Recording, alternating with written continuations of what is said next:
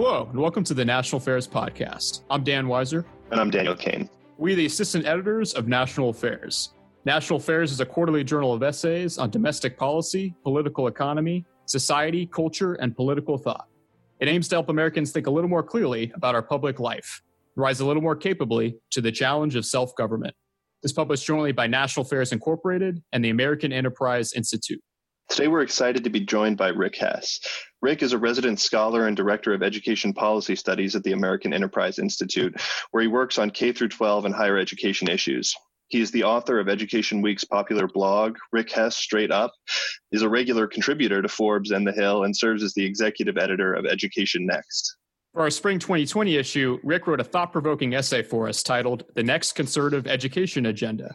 In his piece, Rick argues that, quote, conservatives are uniquely positioned to do more than just subsidize the status quo, and to instead provide new opportunities and bust the self-serving trusts that have come to dominate the education landscape.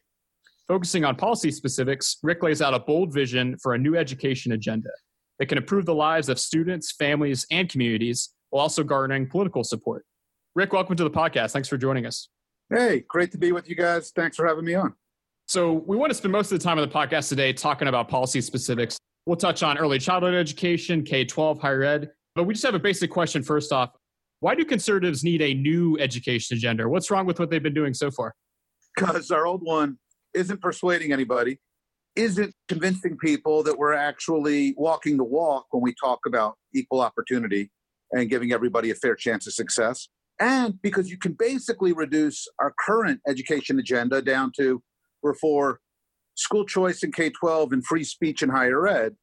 And these are both good things to be for, but they don't address a lot of the kitchen table issues that families are wrestling with when it comes to education. At the same time, you sort of note at the beginning of the piece that that's a curious mistake for conservatives to be making, because conservatism, it would seem, should be winning the education argument. There's a lot about conservatism that makes it far more amenable to a strong education policy than, say, the left. Why is that? What is it about conservatism that agrees with education? When it comes to education, the left is in a position to spend a lot of money. They're very comfortable spending money, and that's an advantage. But if you think about the things education is grounded in, it's grounded in notions of self-discipline, community, economic opportunity. These are the watchwords of conservatism as we have known it. These are things that figure prominently in Tocqueville and Madison and Kirk and Hayek.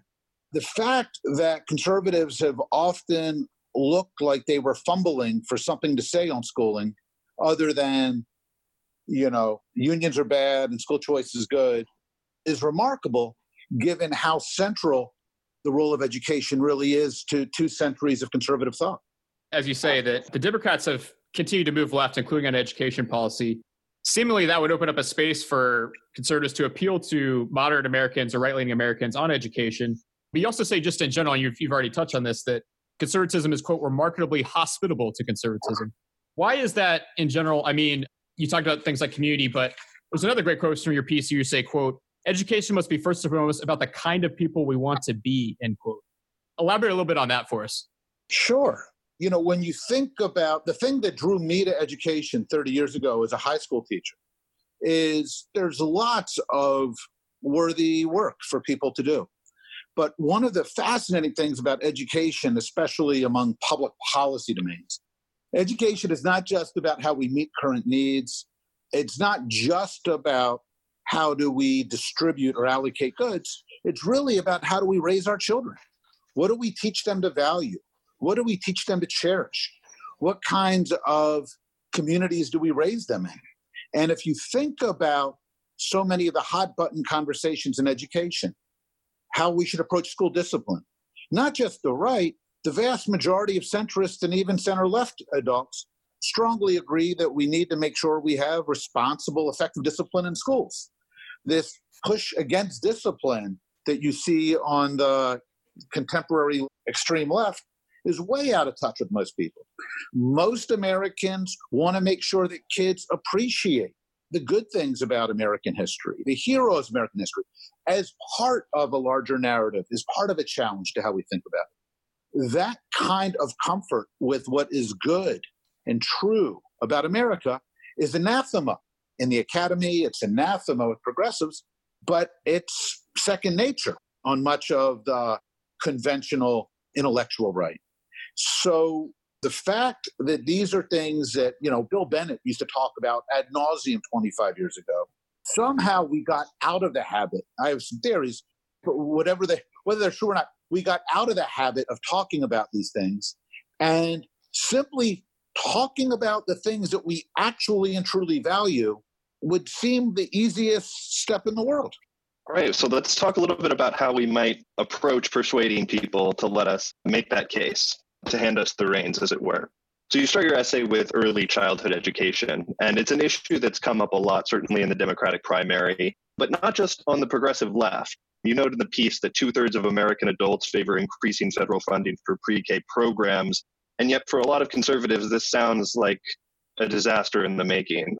Federally run pre-K infant care programs doesn't sound like sort of the conservative vision of small government. So how can conservatives make a move on this issue, address people's voters' needs and wants, but still remain committed to conservative principles? Sure. And I think one of the key things for listeners to keep in mind is that we have made the mistake at times of talking about education in instrumental terms, in policy terms. And what happens is when we do that, we forget that so much of education needs to be anchored in the family, in personal responsibility, in partnerships between parents and educators. As soon as we start just making it about policy and spending levels, it's easy to forget what this stuff needs to be tethered to. And we wind up in these who can outbid who debates, which inevitably drift leftward. If we remember that this is actually about solving real problems for real families, when we are not all sheltered at home in the midst of a pandemic, one of the realities of the American economy is that you have lots of single parents who have to work, and you have lots of two-parent households where both parents have to work or choose to work. And that's a reality. And for some of us in the coastal intellectual caste, having two parents work may be more of a choice. But for lots of families across this land, both parents work because that's what it takes to kind of have a decent roof over your head and afford 2 cars and feed the kids and take a vacation once a year.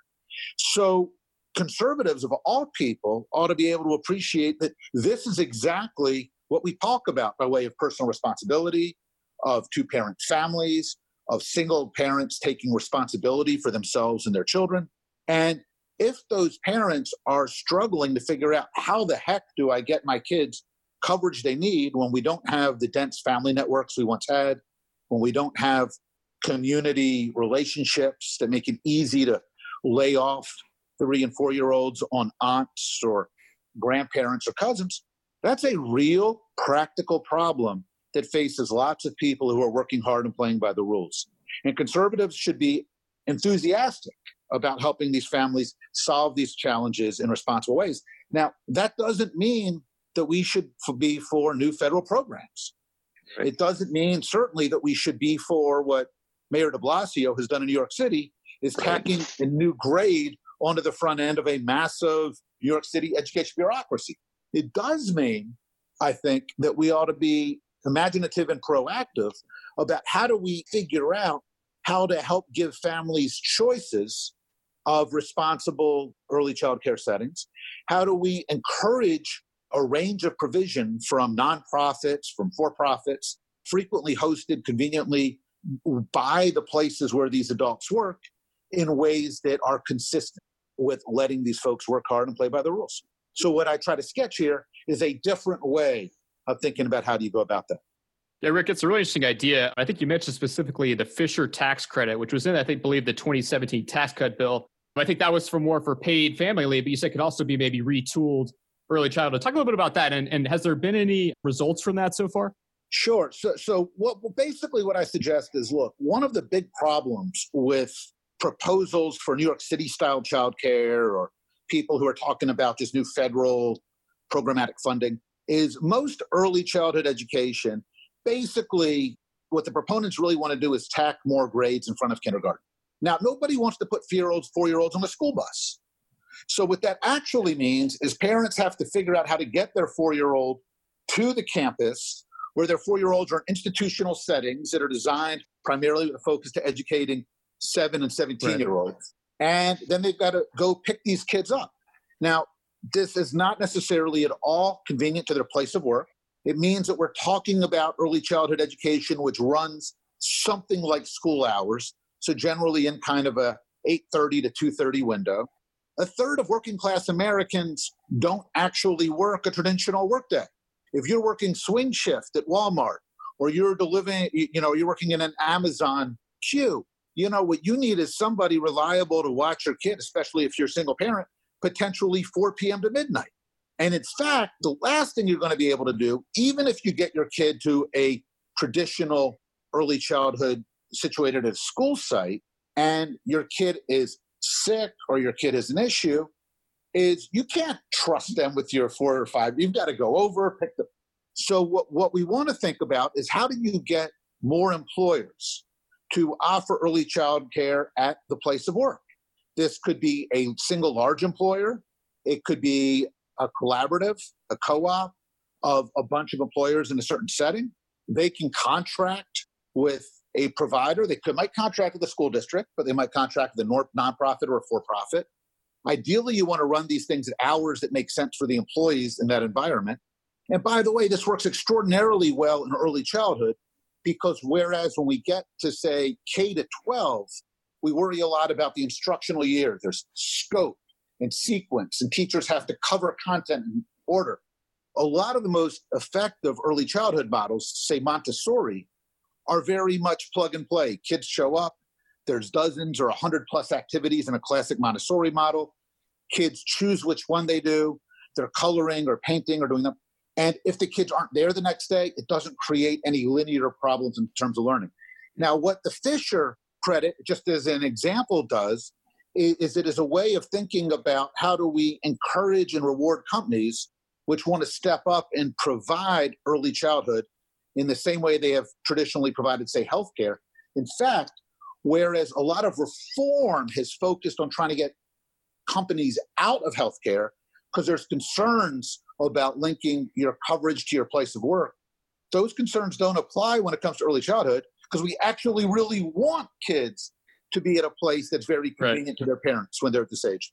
So the Fisher credit is an example, but certainly really meant more is illustrative of the way states or federal policymakers might go about this than necessarily the particular solution. I guess we'll turn our attention to sort of the second chunk of the policy agenda, the possible policy agenda, which is primary and secondary education, huge part of America's education establishment. And a lot of attention in the last few years has been devoted to dissatisfaction on the part of teachers and increasingly in the public at compensation for teachers. Why has this become such a problem in just the last few years, and how can conservative policymakers speak to that crisis? Great question. And look, this actually is one of the places where conservatives have a huge advantage. Early childhood, the left is caught up with all of its cozy ties with the funders and the early childhood community, and God forbid they ruffle any feathers. Conservatives don't have to worry about that stuff. K-12, same thing.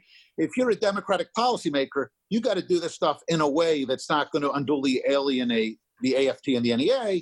Conservatives got a lot more leeway. Look, the reality is teachers have a real gripe, but so do taxpayers. If you go back over, say, the last 25 years, back to the mid-90s, you wouldn't know it from a bunch of the public debate, but per pupil after inflation, school spending is up substantially. Even through the Great Recession and everything else, per pupil after inflation, school spending is up ballpark 30% or more across the nation. But real teacher pay after inflation is flat or down in most states. So part of what's happened is you've seen the accrual of teacher frustration over time. They spent a lot of the Bush and Obama years on the defensive against some truly problematic evaluation schemes, which stuff where we were going to use complex econometric analyses of reading and math scores to grade whether or not teachers taught science effectively. I mean, stuff that if they brought it into AEI, I would kick and scream to Robert Doar's office. So of course. I have a lot of sympathy what teachers were saying. But, once that started to recede and once No Child Left Behind got pushed out of the picture by Every Student Succeeds Act, teachers were able to start both gaining some political momentum and refocus on pay. And like I said, they've got a point. The problem is where the teachers don't do themselves any favors is there's 3.5 million teachers in America. 80% of school budgeting of the $700 billion a year we spend on K-12, 80% of it already goes to salaries and benefits. 55-60% of it goes to teacher salaries and benefits. The rest is administrators and staff.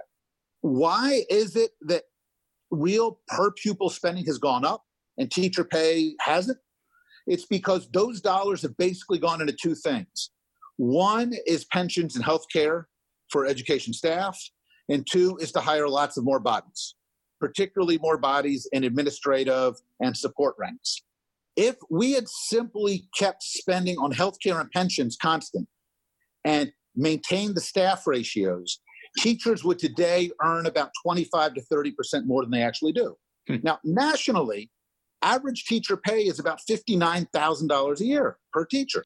That's according to the National Education Association. 25, 30% more than that, average teacher pay would be over north of $70,000. This would actually not be problematic pay. In fact, it's pretty easy to argue, as our colleague Andrew Biggs has, is that lots of teachers today, honestly, it's hard to believe it, but they're overpaid. These are teachers who have a lot of seniority, who don't necessarily do a lot to make a difference in kids' lives.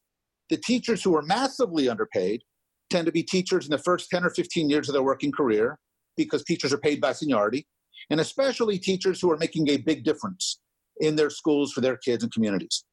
One problem is if you simply try to do what some of the Democratic field talked about over the last 12 months, is just put more money into teacher compensation, it turns out that you could spend $50, $60 billion a year and not really move the needle much on any individual teacher's compensation, especially after you take the bite out for pension and healthcare. What's the way around this? Well, in healthcare, for instance, it turns out there's about the same number of total professionals doing work in American medicine as in education, about 8 million by the time you add in everybody who does stuff from physicians to EMTs to RNs to the rest. Average pay, according to the Census Bureau, for professionals in medicine is about $55,000 a year, but average pay for physicians is north of $200,000. Only about 10% of the medical field is physicians, and they're paid very differently from people who have community college degrees or from folks who are working side by side with them but don't have the same training. The intuition for education is we have a model which makes it extraordinarily hard to pay good teacher difference makers in anything like we would like them to.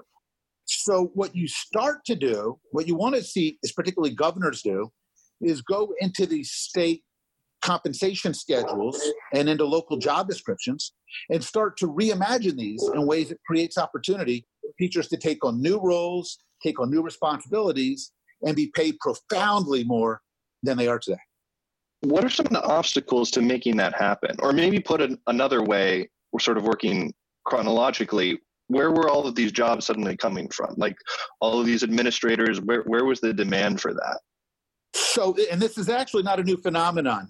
It's a half-century old phenomenon. If you go back, for instance, to 50 years, back to 1970, we had about 27 students per teacher in 1970.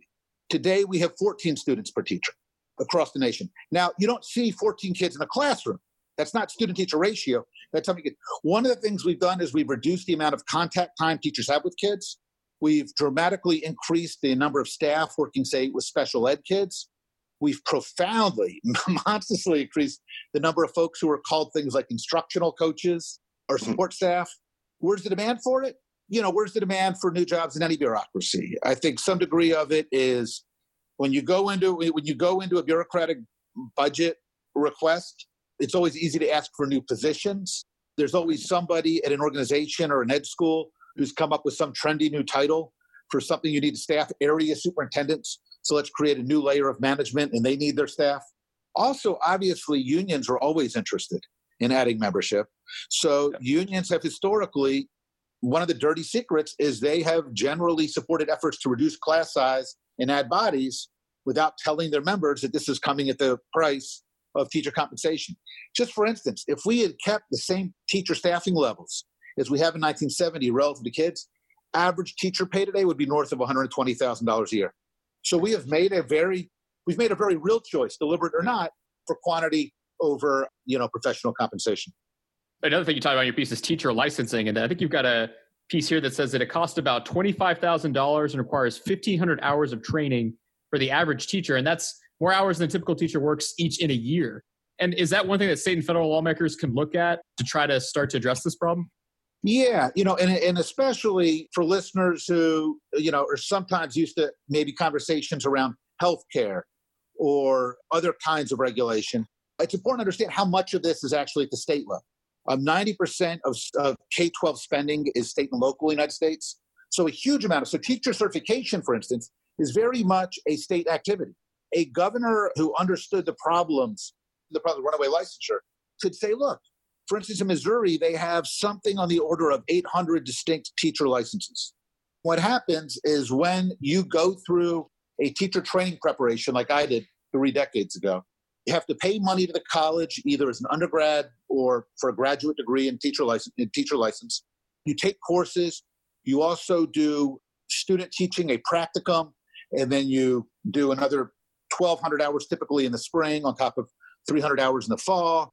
You are observed some number of times. There's some write-ups. There's very sparse evidence for actually doing any quality control. There's a lot of reason to be skeptical about what we're actually insisting upon in terms of teacher mastery through this process. We're licensing somewhere on the order of 300,000 teachers a year through about 1,400 programs. So quality control is something of a bear regardless. And then what we're doing is we're pushing these people out. And one way to think about this is, look, I'm not against training, but I'm not sure, A, that mandatory training is fulfilling its purpose. B, I'm not sure it's doing a very good job of weeding anybody out. And C, there is another model.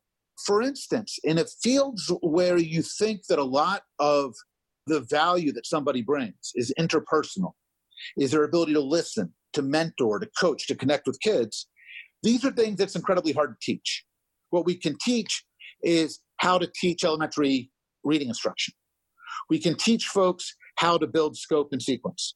But when you listen to the education community, this is not how they defend teacher certification. They usually defend it in terms of we need people who are empathetic, thoughtful, reflective, respectful. Well, there's models of this. This is how journalism works. Business management is all about soft skills. And if you look, say, at J schools or business programs, lots of people pursue MBAs or journalism degrees, even though no employers require them. They give you a leg up in landing the job. But if an employer wants to hire an aspiring manager who doesn't have an MBA, they have that right. And in fact, what you might do is because you haven't paid a lot of money and sat out of the workforce 2 years on the front end to get an MBA, it makes it a lot more practical for employers to start somebody at a more reasonable salary and then provide them training and coaching and mentoring along the way. Right. So one thing we might want to do is think differently about folks get hired into junior teaching jobs. Again, think what we just talked about. Pay senior veteran teachers much more, pay these junior teachers much less, but don't make them have to sit out of the workforce for a year. Let them get mentoring and coaching as part of what they're getting for working at a reduced rate in more of an apprenticeship model, and let them grow into the role in that way. Now, this would require governors to direct their state education agencies to revisit licensure barriers. It would require districts to rewrite their hiring playbooks and to rethink job descriptions. It would generally require revisiting collective bargaining agreements, which would put districts in a hammerlock around compensation. There's also a chicken and egg dimension here that we're only training people for the produce 300,000 widgets a year to drop them into 1 to 3.5 million jobs. So what we also need is a governor with some cojones and a state higher education system that can look around the corner to ask, how do we sit down with some school districts and start to think about who plays chicken and who plays egg in terms of imagining a new model?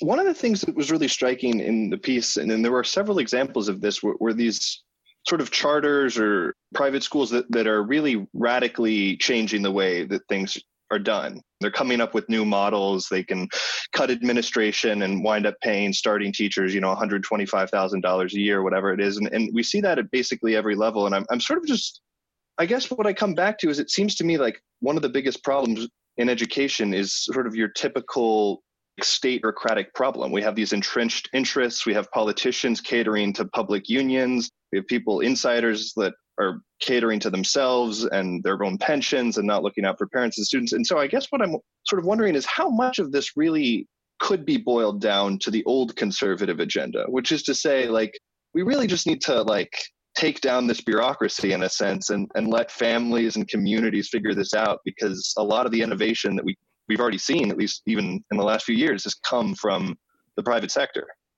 Yeah, so I think there's a lot of that. I think one way to think about a label that conservatives will be familiar with, that you can put around a lot of ideas, is look, trust busting and deregulation.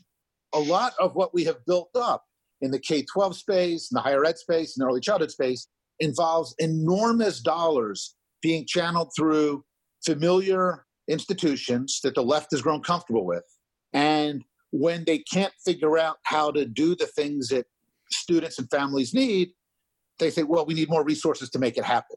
What we don't appreciate is the degree to which the current influx of resources, $700 billion in K-12, $400 billion in higher ed, aren't getting the job done because so much of them are caught up in underfunded pensions, in providing health care, in bloated staffing. The trick is, one of the reasons that charter schooling, for instance, is so exciting in K-12 is it can create visions of the possible. But the frustrating reality is that there's 7,000 charter schools in the United States today. You would have a hard time convincing me that 300 of them are actually busy reimagining the way you go about doing this work. Something on the order of 5% probably. And part of this is that it's not just the trusts and the oligopolies. It's also ingrained habits of mind. It's also risk aversion. It's also that you lack an ecosystem of actors who can help you figure it out and do it with you. To do teacher pay really differently, it means we need to figure out what do we do with existing pension commitments in a way that's responsible and respectful to commitments we've made. It means we need to think about how we train teachers differently, how to HR work differently. And so the problem is that if you simply give families, say, the choice of charter schooling, you will see some terrific schools emerge. But in places like New Orleans or Washington, D.C. or New York City, where you've seen hotbeds of charter schooling, I would argue that most aren't actually engaging in what we're talking about. And that's partly because there's a systemic dimension. And that's where, again, political leadership, civic leadership is so crucial.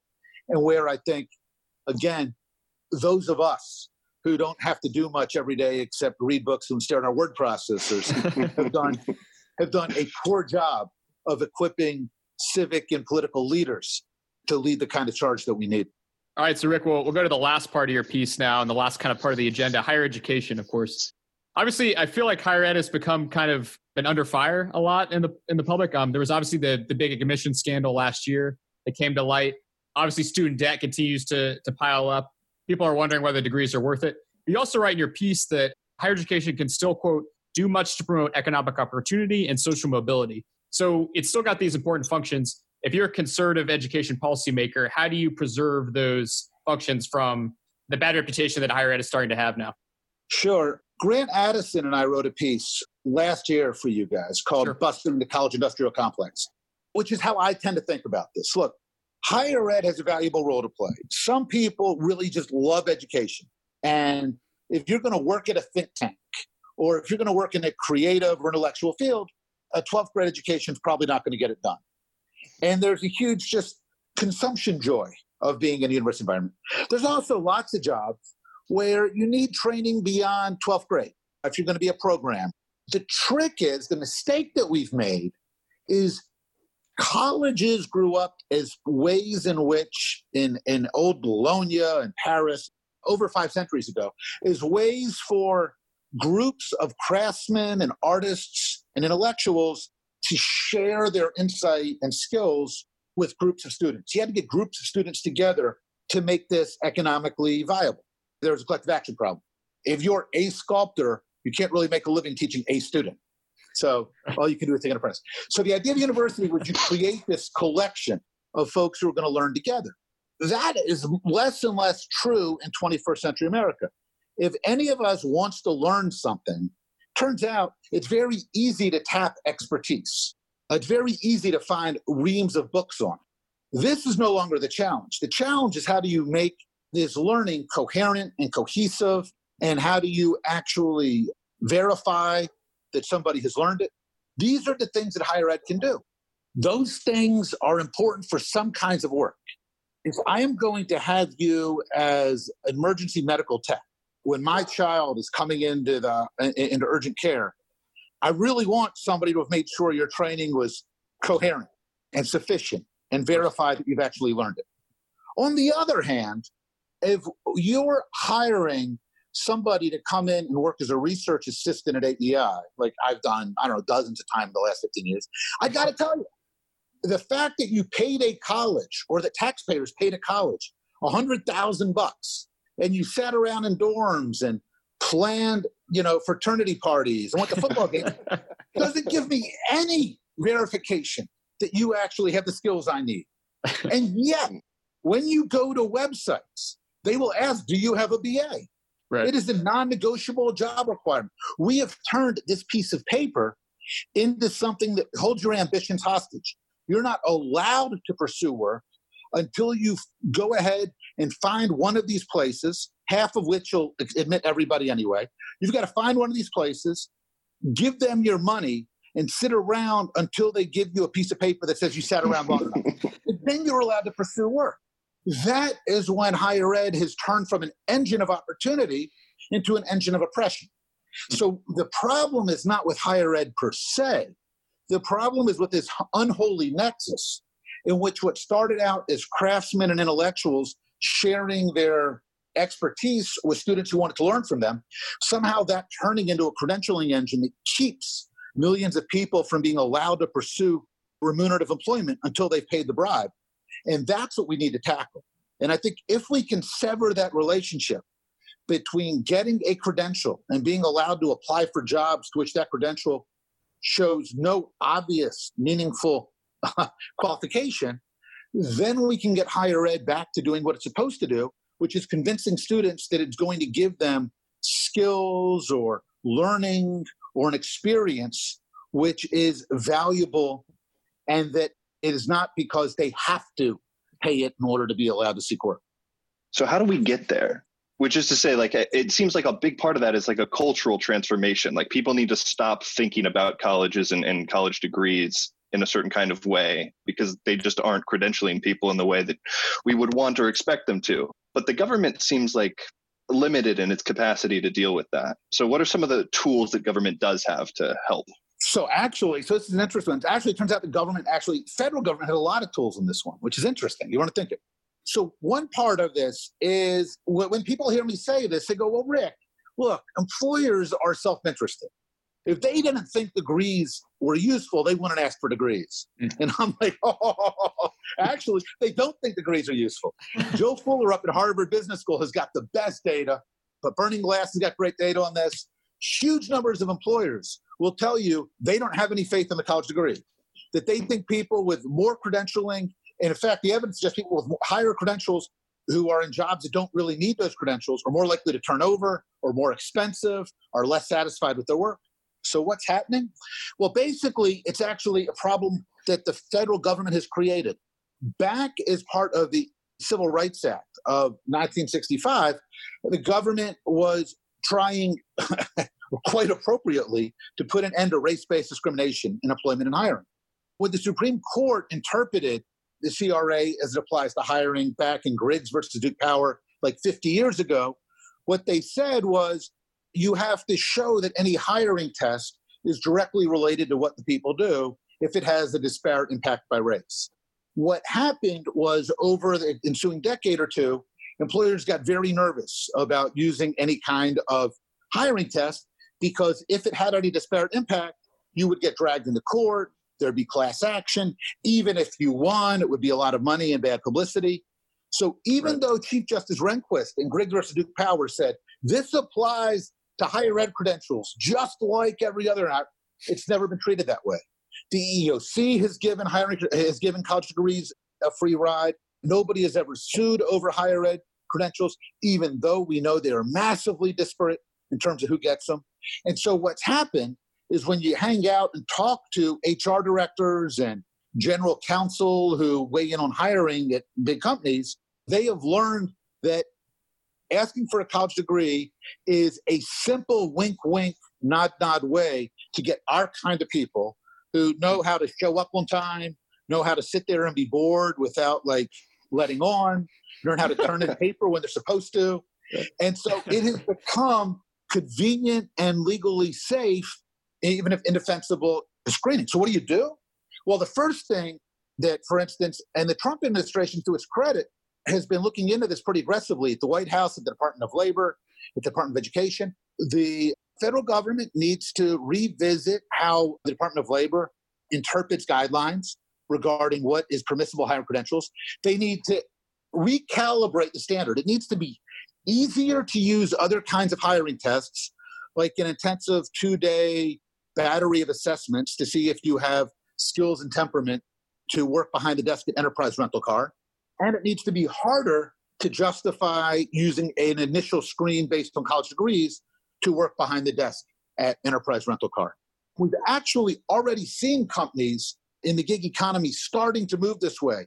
Starbucks, for instance, has moved away from requiring baristas to have BAs. You've seen a number of big companies starting to tiptoe this direction. But what they really want is both the security of knowing that they're not going to be all out there exposed to lawsuits and bad publicity. They need to be given a little bit of push in the tush, knowing that it's not as safe to rely on college degrees as they have. And outfits like the National Association of Manufacturers and the U.S. Chamber of Commerce need to be working in partnership with departments of labor and education to create some best practice models that are going to stand up when these guys get challenged before the EEOC or in courts, that they could say, yeah, this stuff is actually grounded in a real research and real analysis, and these hiring protocols ought to be regarded as at least as fair-minded and at least as job relevant as getting a degree in medieval lit. Fair enough. All right. Well, very interesting stuff, Rick. We're going to have a final question here to wrap up. I'm taking a quote here from the end of your piece. You say, when the, quote, education debate hinges on the question of who will funnel more dollars into subsidizing 20th century bureaucracies, conservatives are destined to lose. But however, you say, if the question is who is able and willing to redesign institutions that no longer work for families, students, or taxpayers, conservatives can win that argument. They can win that debate. To kind of wrap up your argument here, how do they win that debate?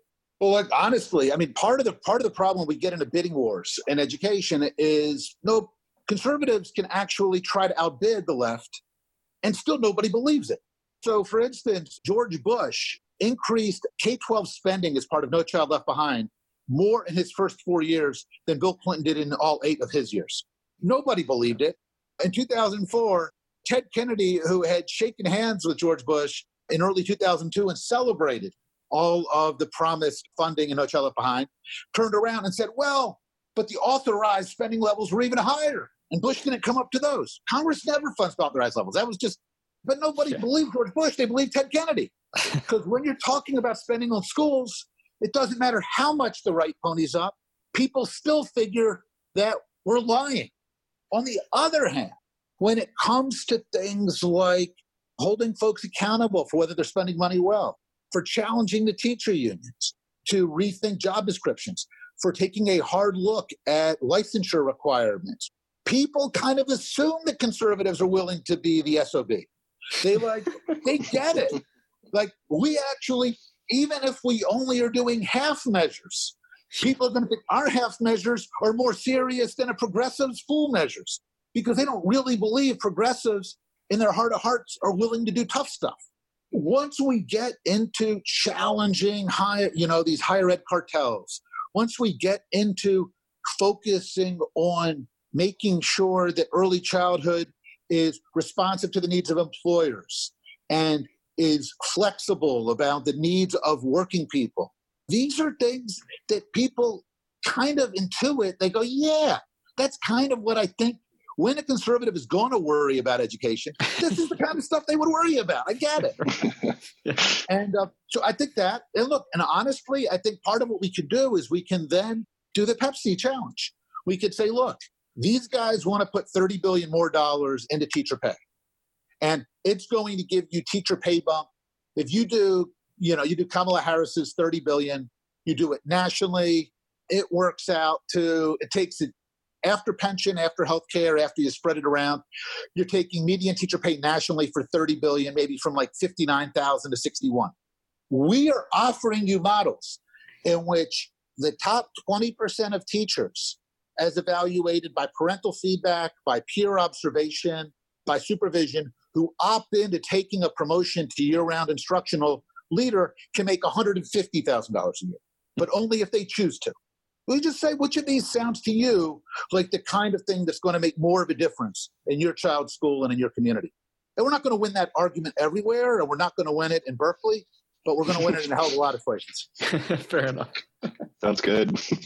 All right, Rick. So we always end the podcast with overrated, underrated. So this is rapid fire. You don't have to spend too long. Say whatever you want. But first one, we know everybody's been doing this a lot of days. In fact, we're using Zoom to do this podcast. But Zoom teaching online learning, is that overrated or underrated?